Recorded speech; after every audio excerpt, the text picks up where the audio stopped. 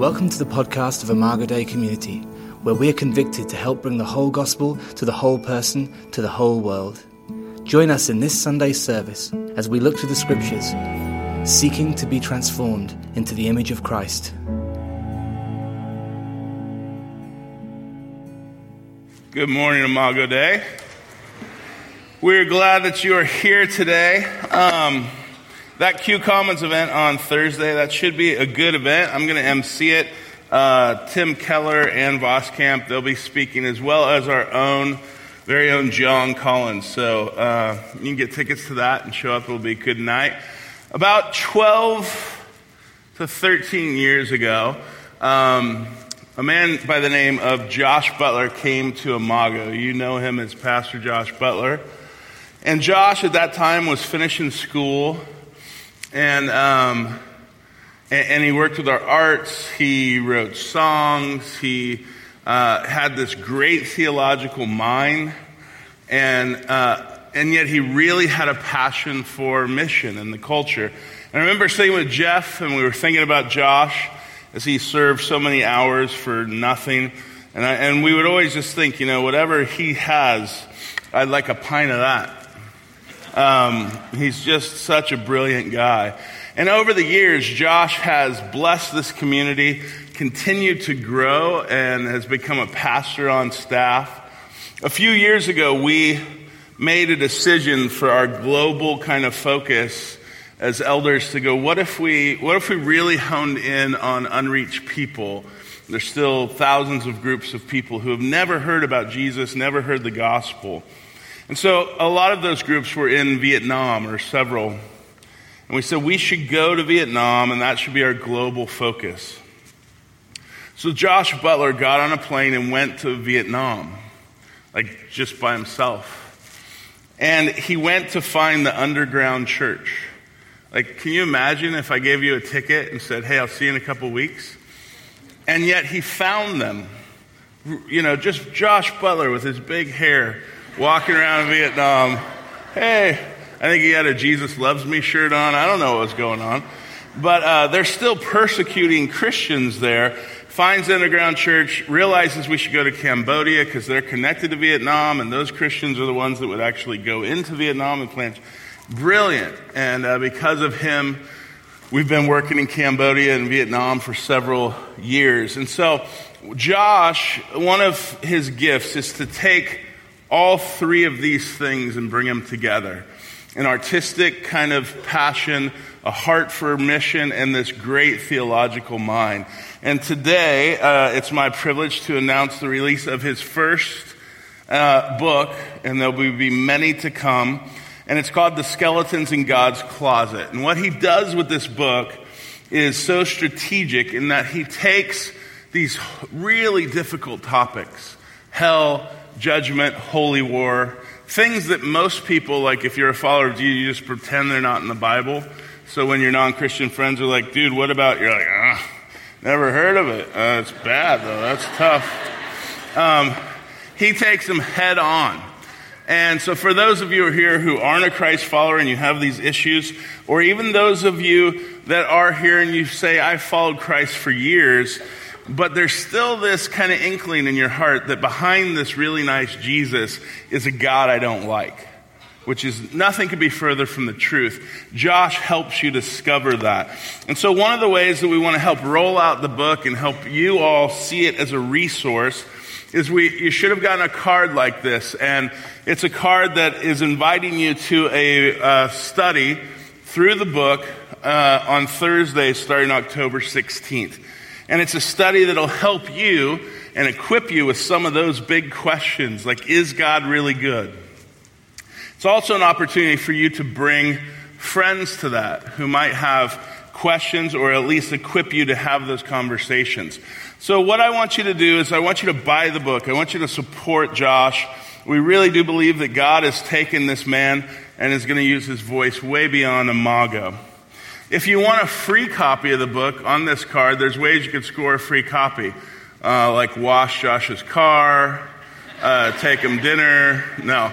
Write a review, Facebook it, blog it, do whatever you can for it. and help him out, help him get the word out. But it is truly a great resource for us and a privilege for us to have someone like Josh on staff. So let's show some love for Josh Butler. I don't know where he is. He's probably working on his next book. So, all right, we're in the Gospel of Mark today. So if you have a Bible, turn with me to the book of Mark. And as we've been walking through the story of God for the last several months, we are now in the Gospel. So I hope you've been reading along. If you haven't started, just jump in right now, start reading Mark. And between now and the end of the year, we'll read through the New Testament together. But Mark paints a picture of Jesus that answers one of the questions that I think all of us have, which is, what is Jesus like? And he shows him as this beautiful Son of Man who is a servant of all. Now, a lot of you know, you've been around church and the Bible and things like that long enough that we're supposed to serve people, we're supposed to be humble. A lot of those things, when we hear those, they come off I always feel guilty, like, I know I should do that. And I'm not very good at it, so I'll work on it. It really is a challenge in a day of social media to be humble. Like, many of us believe we should tweet and do Instagrams on everything we do. A lot of things which I don't care that you do. And you probably don't care that I do. And I try to picture, like, it's very strategic, I think, that Jesus showed up when he did prior to the technological revolution. Because if he was here today, like, can you imagine what the disciples would do with all their social media?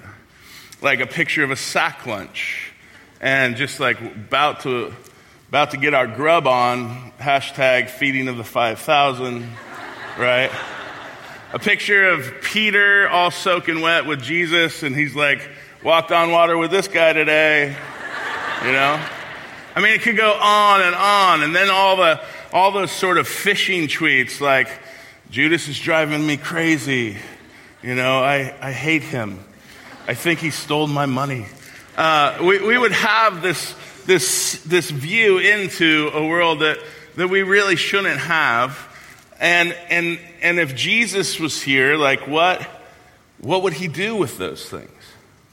Well, thankfully we don't have to worry about it. And you're tweeting enough for him as it is. He's grateful for it too. He needs more followers. Literally. That was lame. That was totally lame. But you can say it. I appreciate that. What makes Christ really so beautiful is that he has this complete, selfless focus that's not on himself, but on others. And there's something about that when you see it, when you experience it, it actually does change you. It actually attracts you to who Christ is. So that serving other people, for instance, it doesn't come out of guilt or duty, but it comes from loving Christ. And Mark's gospel really paints a picture for us to see how that works. So turn with me to chapter 10, and we'll get rolling. Now, Mark's gospel is written in this time of crisis. He's writing it to believers in Rome shortly after Nero had a lot of Christians killed, sort of blamed the burning of Rome on the Christians. So Peter, who was a primary discipler of John Mark, he was crucified. And so what you really have in the Gospel of Mark is Peter's words being told through the eyes of John Mark after Peter was martyred by Nero. Now, John Mark, you often think, like, if I was a gospel writer, I'd probably have my life pretty together, right? Like we said, hey, I wrote a book. What book did you write? The Gospel of Mark. That's amazing. That's done really well. People are still reading it, buying it. But you get this picture of him. He puts himself in the gospel in this little cameo right after Jesus is arrested. It says in verse 51 of chapter 14, it says, a young man wearing nothing but linen garment was following Jesus, and when they seized Jesus, he fled naked, leaving his garment behind. So that's his cameo. Not impressive, but there he is. He's the one nude guy in the gospel. One of the few naked men in the Gospels. Peter called him his son. And at the end of his life, Paul calls John Mark to come and help him. But John Mark begins with really a failed sort of ministry. Paul and Barnabas go on a mission. They go to take the gospel to these regions beyond Jerusalem and Judea. And as they get out there, John Mark does something, and Paul's fires him. Now imagine coming home from a mission trip and go, hey, how'd it go? Did you get your t-shirt? I saved Athens or something, whatever you do. It's no, I got canned.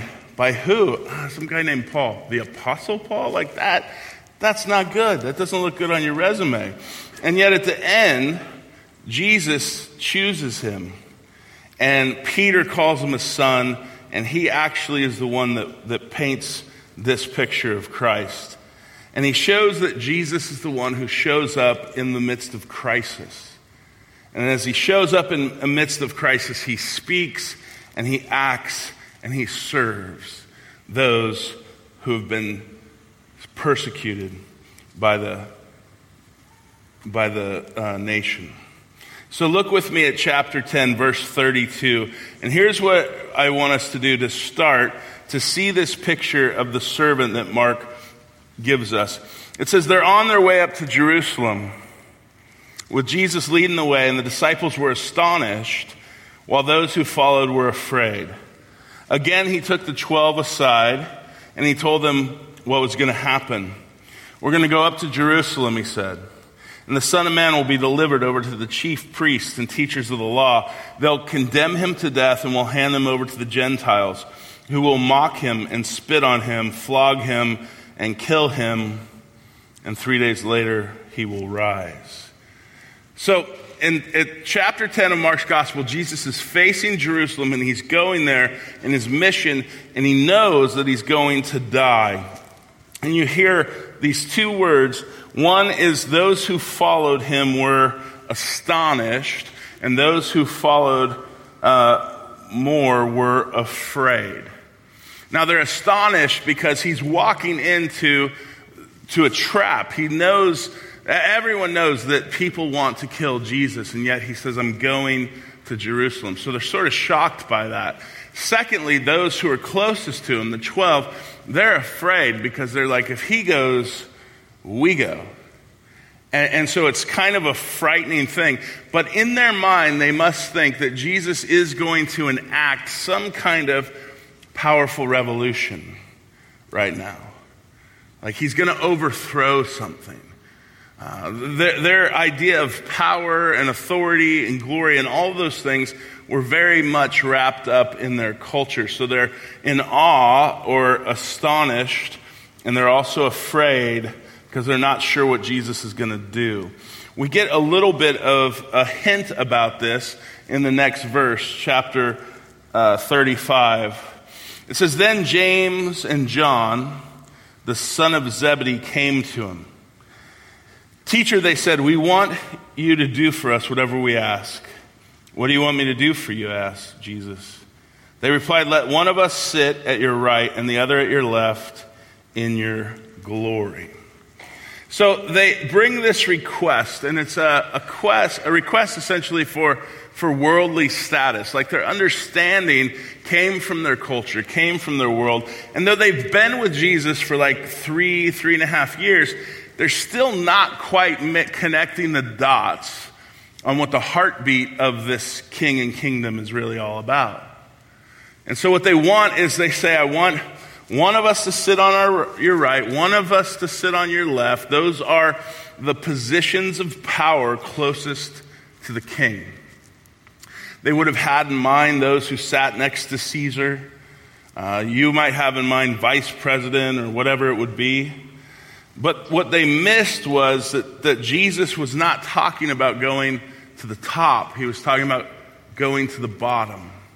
And that's where you find your glory. Now, it was normally these three people at the inner circle of Jesus. It was these two, James and John, but then there was Peter there too. But they kind of rubbed Peter out. They're like, push Peter away, and you and I will get on seat 1 and seat 2. Which Peter, reflecting this back to Mark, was probably a little irritated by that. What's really bad in Luke's gospel is they bring their mom with them. Like, can you imagine that? Like, here, Jesus, my mom has a question for you. Go ahead. And the whole time she's, they're really good. They're super smart. And he's just looking at him like, really? This is what to say? Anyways, you brought your mom to the interview. That's bad. How many of us, though, do believe that coming to Jesus will make us great? We don't come right out and say it. But an inner motivation for following Jesus is, I follow Jesus because I get my life together, or I can become somebody, or he'll use me in some powerful way, or he'll fix my life, which is all broken. And many of us have our own misintentions when it comes to Jesus. And at the core of it is we want to use Jesus. We want to take his authority, his power, his spirit, whatever it is that he's got going for himself, and we want to get up next to it for ourselves. Not necessarily in a humble way, but perhaps in a manipulative way, a controlling way, a way where Jesus gets reduced to just be a means to an end.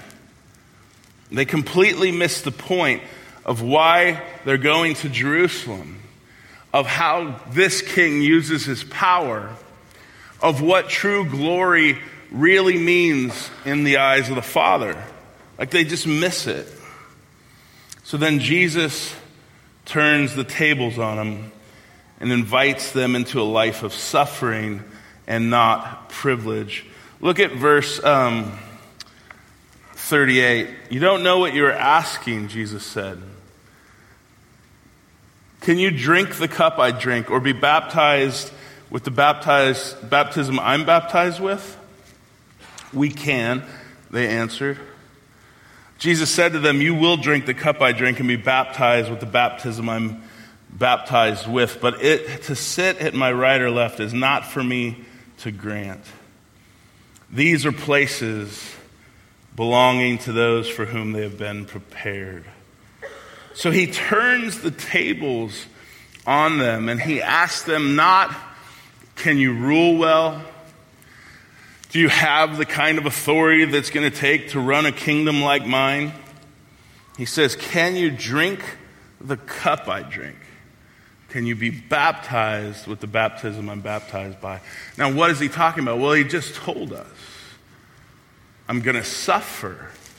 The Son of Man will be mocked, handed over to Gentiles, spit on, flogged, and killed. He's painting a picture of a king who is giving his life for people. He says, can you drink the cup I drink? And they say, oh, sure, we can. Now, many of them said this. We know at the end of the gospel that if they really believed that, they wouldn't have fled when he was arrested. Suffering is a bad advertisement campaign. Like, nobody wants to sell a product that says, this will make your life hard. Like, okay, good. I won't buy it? Like, duh. Suffering, the path of suffering, it's something that we want to mask, or we want to use Jesus to basically get us out of suffering. But yet suffering's all over the place. We see it in our world, our systems, our society, our relationships, our bodies. We see it all over the place. And Jesus says, I'm not creating a kingdom that's going to walk around suffering, but I'm going to go through suffering. And going through suffering, I will conquer the grave and bring it to new life. Can you drink the cup? The way to move to the top is to go to the bottom. What happens when he does this? He's removing all these promises for kind of personal glory as their motivation. Like, what's the motivation? Why would I suffer? Why would I serve? Why would I do any of this if at the end there isn't a payday? There isn't some benefit to me? What is left that could possibly motivate me to do this, to sign up for this? And the only thing that can be left is the same motivation with which Jesus was motivated by, and that's love. That Jesus was captured in his affections, in his heart, with a real, authentic love for us, for humanity. With a deep affection for the Father. And to see this creation that was broken and suffering, to see it brought back to a place of belonging and union and new creation with the Father, Son, and Spirit, he loved that. He loved the Father, and he loved his creation, and he loved you. Still does. Surprising as it may be, he still does. And that is a beautiful king. I mean, that is the kind of king that we are completely shocked by because we live in a culture that's radically different. And Jesus goes on to talk about this in the next verse. Look at 41. When the 10 heard about this, they became indignant with James and John. I love that. Right? Because it's so real. Like, we have this picture of the disciples that they were all walking around carrying large books, leather-bound books, and halos and tunics of white. They were chaos. They couldn't have been different from each other, zealots and peacemakers and all these kind of people. And they get word that James and John tried to snake the two positions at the top. And they're ticked. I'm sure they're like, we should thump them. We should be, what Jesus does next is he says he calls them together. Why is he calling them together? Because they're about to kill two people.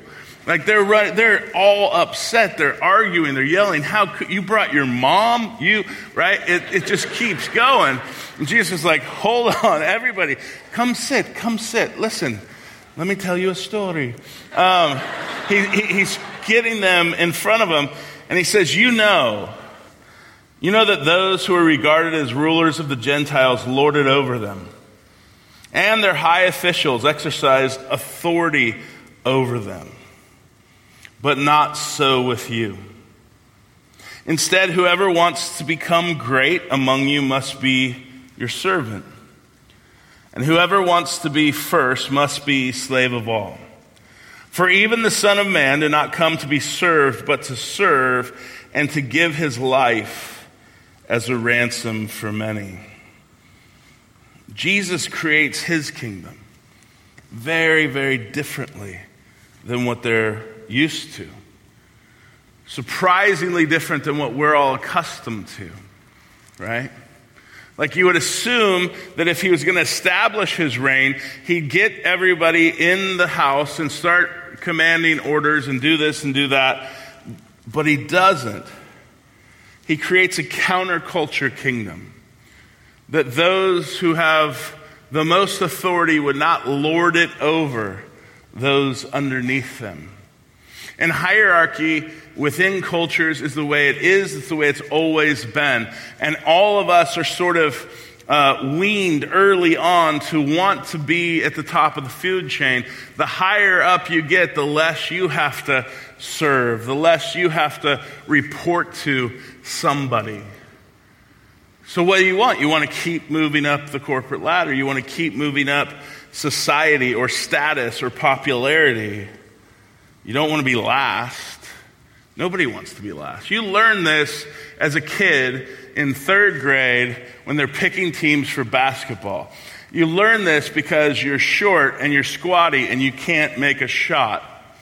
You learn this because you're me and I can't play basketball, right?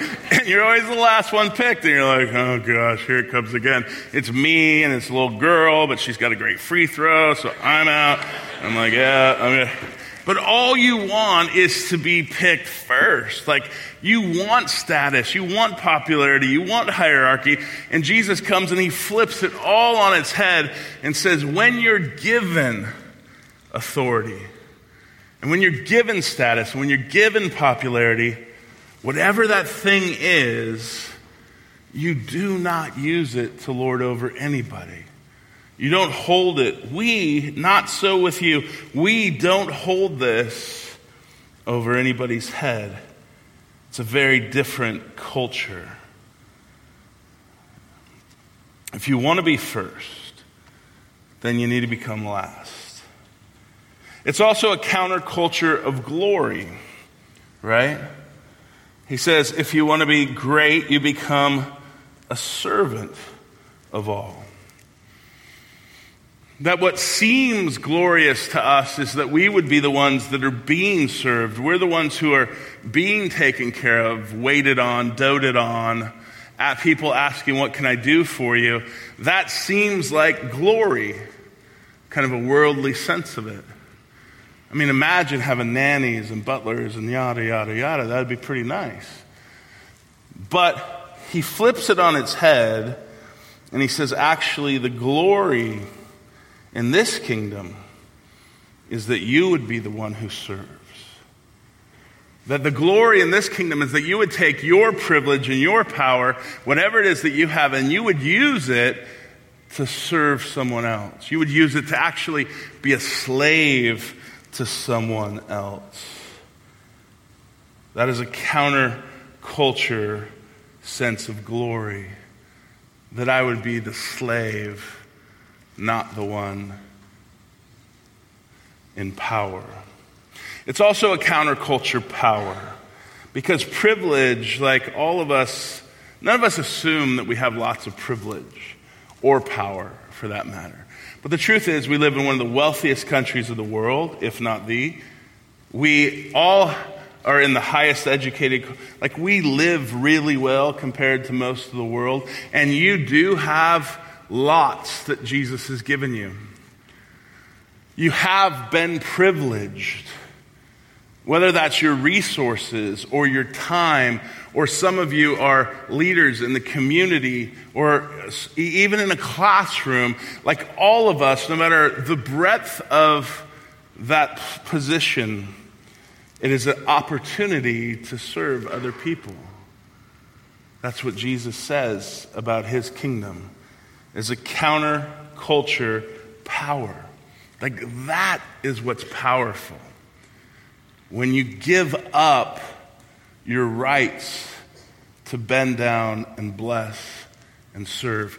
In the Father's eyes, that is beautiful. And we know that because that's what his Son did. And Jesus always did what the Father told him to do. That is the glory of God.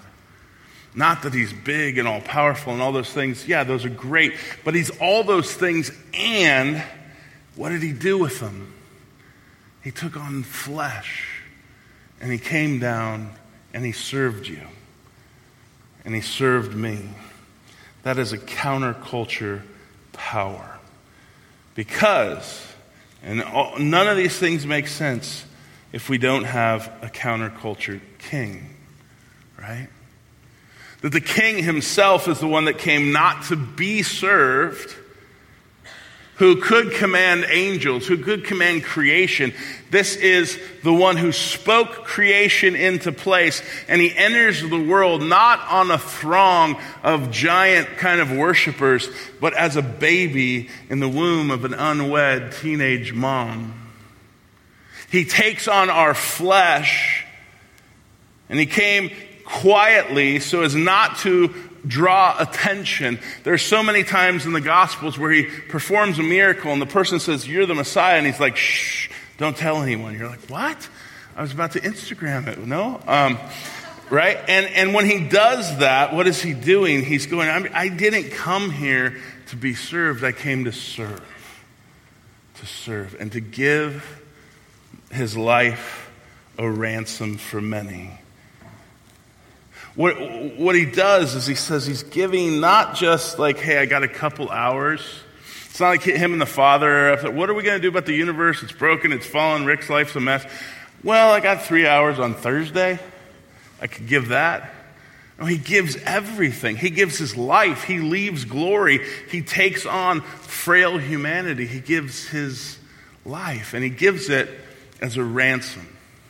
Now, the word ransom assumes some things. It assumes that we don't belong to God or ourselves, that we aren't free. What we don't realize is that this kind of being a slave to all seems sort of unattractive. But the truth is, we are enslaved to all kinds of things. We're enslaved to the culture's view of power and position and authority. We are enslaved to greed and to lust. We're enslaved to addiction and brokenness and death. We're enslaved to all kinds of things.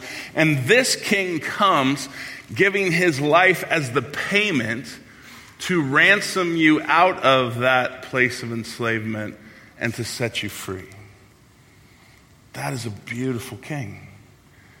I mean, that is a good king who is so generous with all of his wealth, with all of his power, with all that this God king is. He uses it to serve.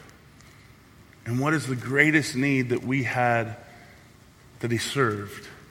It was to set us free and ransom us by giving the payment of his own life. That is a generous, generous God. So Mark paints this picture of a Jesus who is humble and gracious and a loving king, a king who stoops down to serve us in this deepest need, to suffer in our place, to purchase us back to the Father through this exchange of his glorious life for ours. And it is baffling at how beautiful that is. I mean, think about it. I think of Van's poem. And I am not the waiter running around, upset that people are taking advantage of me.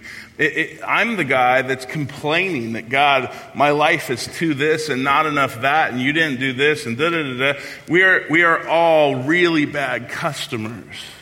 Just pain in the butt customers, if you ask me. Like, if I'm the king, I'm like, we don't serve your kind here. But what does he do with these ornery customers of life that are always blaming and competing and telling God why he messed things up, and take my life back and bring it back when it's all right?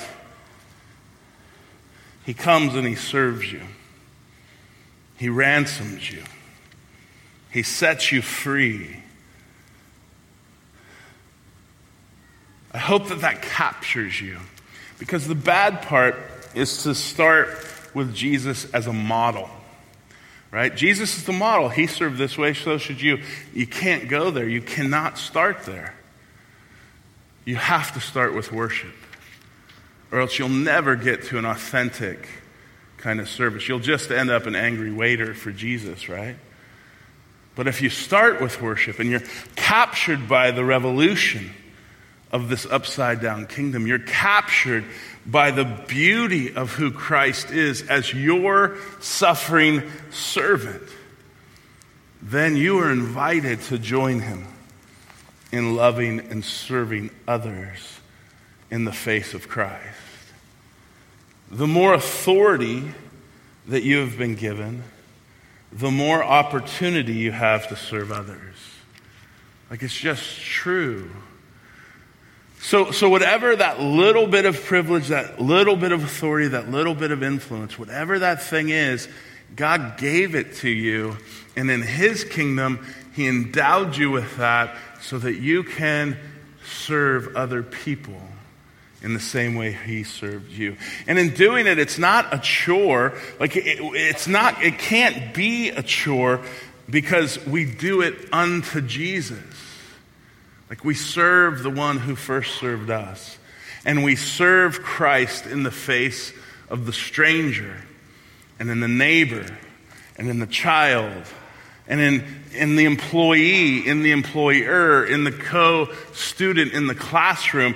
Wherever you have been placed there to reflect and display this beautiful upside-down kingdom which screams freedom to a world enslaved by another king.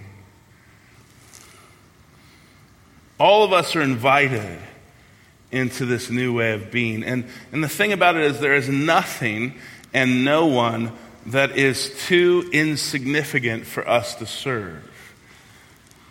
Nothing. Because Christ, he's above everything, and he comes down, he served you. He served me. So as a family, we come here all the time, and you often hear, hey, we need help with kids ministry. And what the wrong framing of that is we, being the leaders, need help with kids who are some of yours, and it's a ministry, which is a program, so check in, check out. The real kind of ask is we as a family have these young lives that Jesus was really stoked about, and you are invited to come and serve Jesus in the face of that child.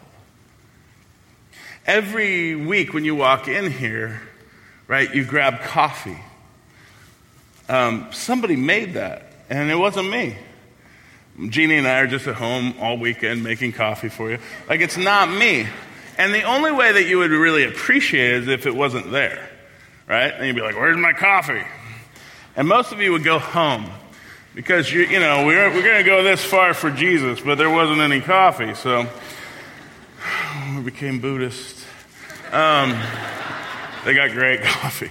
But the point is many people actually show up here early in the morning to make coffee so that you can have a warm cup of coffee just to bless you. That's servanthood. You're never going to see them. You don't know who they are. But you are not below them, right? They're not those people, I'm way too important to make them coffee. No, they serve and they bless. You come in every week and the sound techs are up in that booth, and the only time that you even think about them is when there's feedback in a mic. And you're like, what are those dummies up there? And week in and way, they stand before this giant board of blinking lights, and air traffic controllers try to run this thing. And they just do it out of service, right? And there are so many places you could point to. But the thing is, it is a we conversation.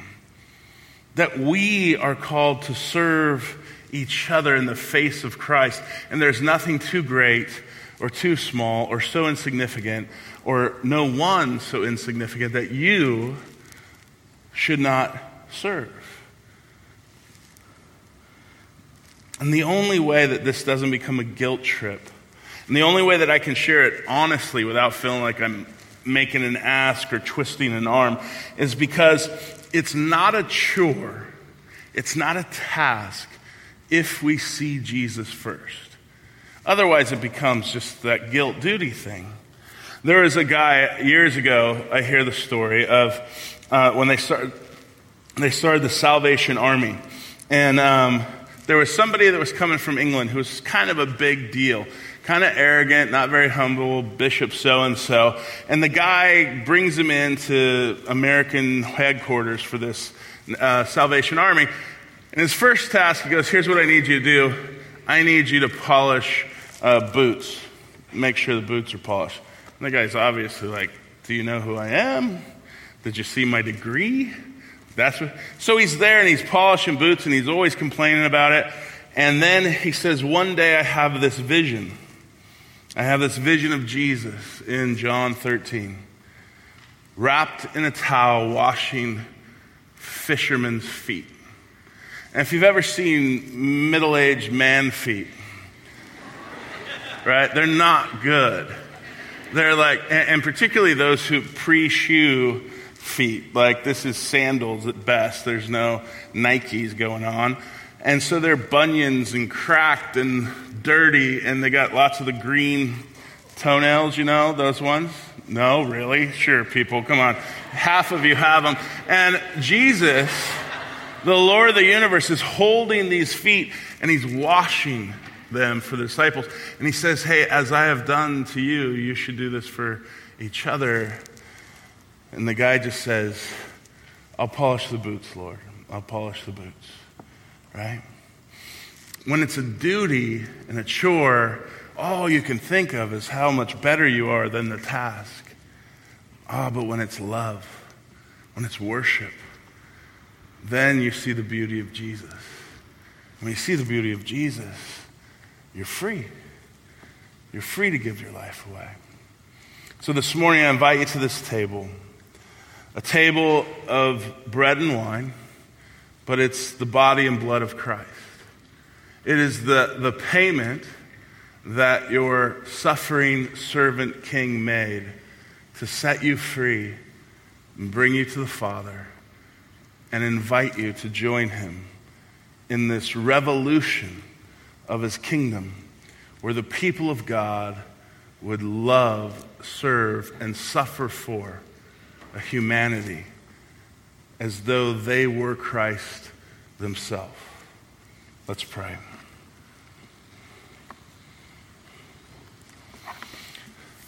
Father, Son, and Spirit, we come to you today confessing, God, that we are just, we are picky customers with lots of complaints. We are irritated waiters that don't have a whole lot of love. And today, through the gospel that you have given us in Mark, we get to see just how beautiful and generous you are. You have been so kind and so patient, so sacrificial to those of us that are so undeserving. And your love so great that you would suffer, be spit upon, mocked, flogged, killed to set us free. Because you loved us and because you love the Father. God, capture our hearts through the Holy Spirit today to see Jesus. And may we say with this man, we'll polish the boots, Lord.